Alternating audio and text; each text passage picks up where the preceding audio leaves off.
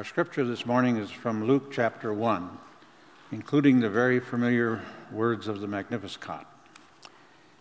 In the 6th month, the angel Gabriel was sent by God to a town in Galilee called Nazareth, to a virgin engaged to a man whose name was Joseph of the house of David. The virgin's name was Mary. And he came to her and said, "Greetings, favored one, the Lord is with you." But she was much perplexed by his words and pondered what sort of greeting this might be. The angel said to her, "Do not be afraid, Mary, for you have found favor with God.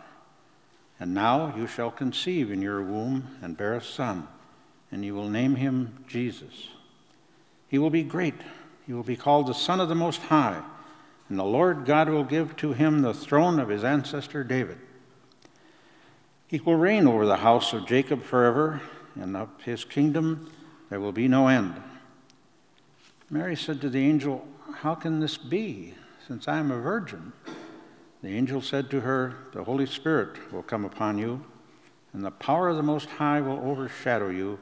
Therefore the child to be born will be holy. He will be called Son of God. And now your relative Elizabeth, in her old age, has also conceived a son. And this is the 6th month for her who was said to be barren, for nothing will be impossible with God." Then Mary said, "Here am I, the servant of the Lord. Let it be with me according to your word." Then the angel departed from her. In those days Mary set out and went with haste to a Judean town in the hill country, where she entered the house of Zechariah and greeted Elizabeth. When Elizabeth heard Mary's greeting, the child leaped in her womb. And Elizabeth was filled with the Holy Spirit and exclaimed with a loud cry, "Blessed are you among women, and blessed is the fruit of your womb. And why has this happened to me, that the mother of my Lord comes to me? For as soon as I heard the sound of your greeting, the child in my womb leaped for joy. And blessed is she who believed that there would be a fulfillment of what was spoken to her by the Lord." And Mary said, "My soul magnifies the Lord, and my spirit rejoices in God my Savior, for he has looked with favor on the lowliness of his servant. Surely from now on all generations will call me blessed, for the Mighty One has done great things for me, and holy is his name. His mercy is for those who fear him from generation to generation. He has shown strength with his arm. He has scattered the proud in the thoughts of their hearts. He has brought down the powerful from their thrones and lifted up the lowly. He has filled the hungry with good things and sent the rich away empty.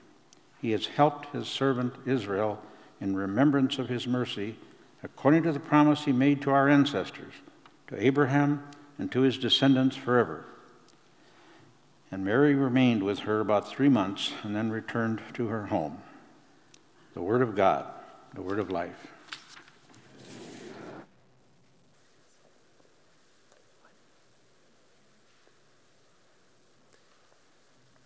Thank you, Al.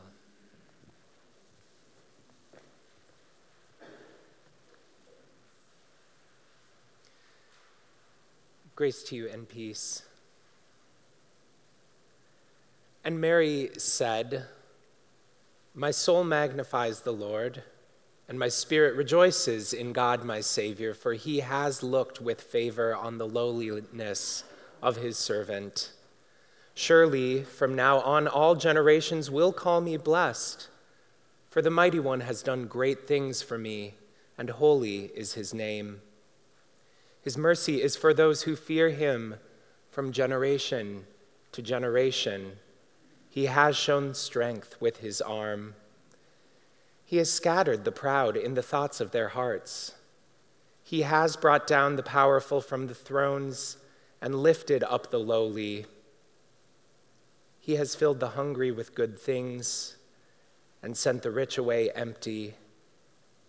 He has helped his servant Israel in remembrance of his mercy, according to the promise he made to our ancestors, to Abraham and his descendants forever."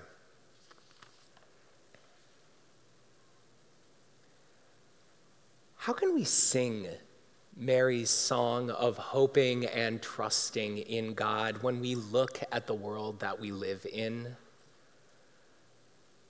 The song has been cherished by Christians since Mary sang it 2,000 years ago, but I gotta be honest, it rings so hollow for me this year amid the bleak landscape of the world right now.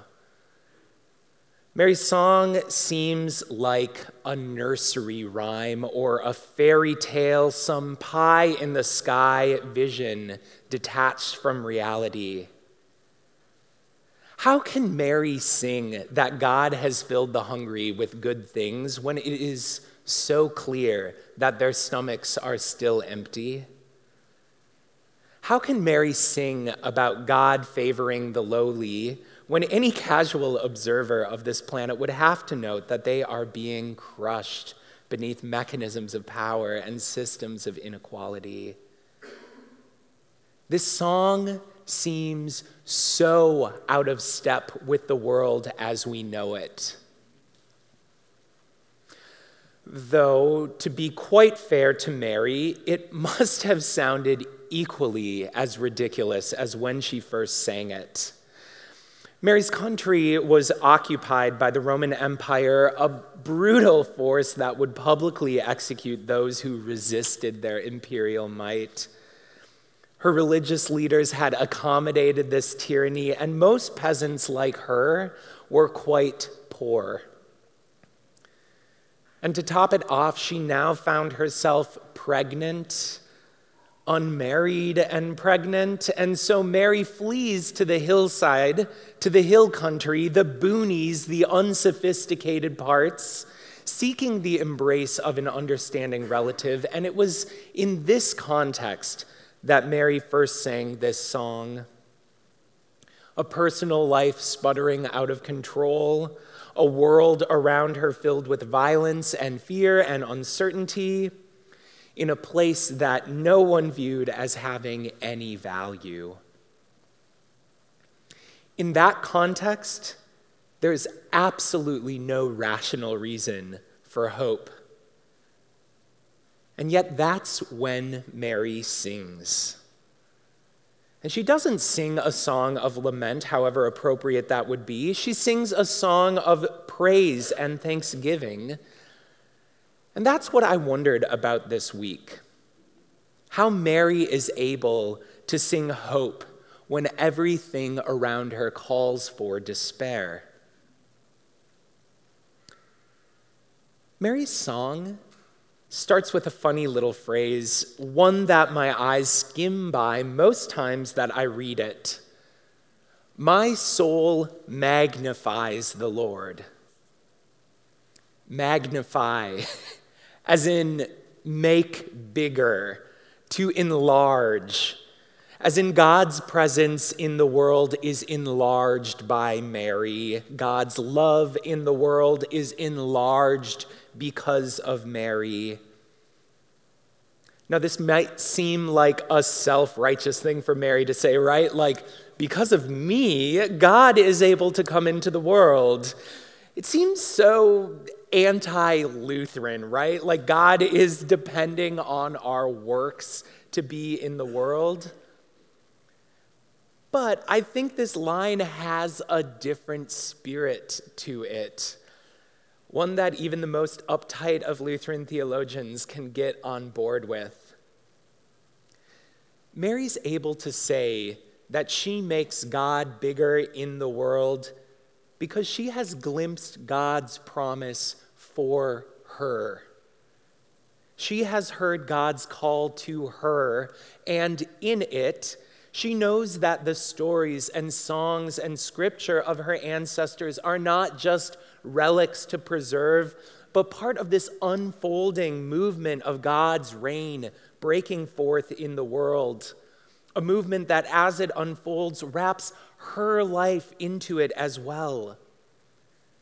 God is no longer just an abstract set of doctrines or principles to Mary, but this outpouring of love and mercy and promise that has touched her life. It's a statement of wonder. My soul magnifies the Lord. The universe could have spit out someone else, but here I am. And God could have chosen to act with force and might and coercive power, but instead has chosen to use ordinary human agents. And guess what, Mary says? God has chosen me. My life matters. My pain is witnessed. My God has chosen me to bring this crazy love into the world. And lest you think that Mary's soul is unique in magnifying the Lord because she's the mother of Jesus, the promised Savior of the world, hear this quote from Meister Eckhart, a monk and mystic from medieval Europe. He says, "We are all meant to be mothers of God, for God is always needing to be born into this world." We are all meant to be mothers of God, for God is always needing to be born into this world.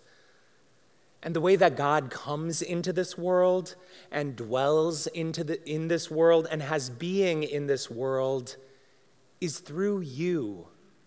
God is pleased to make a home in human flesh, yours and mine and those around us. That is what incarnation is about. It's about God's love spilling over and taking root in the precious and delicate lives of ordinary humans. And in your baptism, God has taken root in you. In your baptism, the call and promise that came to Mary has come to you. That God will use you to bear Christ into the world. That God will use your soul to magnify the Lord. It's seeing herself as part of God's story of powerful mercy that gives Mary the audacity to sing a song of hope in a world of woe. And I do think it's significant that she sings these words rather than state them. Because music has power. It can have the power to distract us or numb us or drown out the world. Or it can have the power to tickle our minds and awaken our hearts into considering that a new way of being in the world is possible.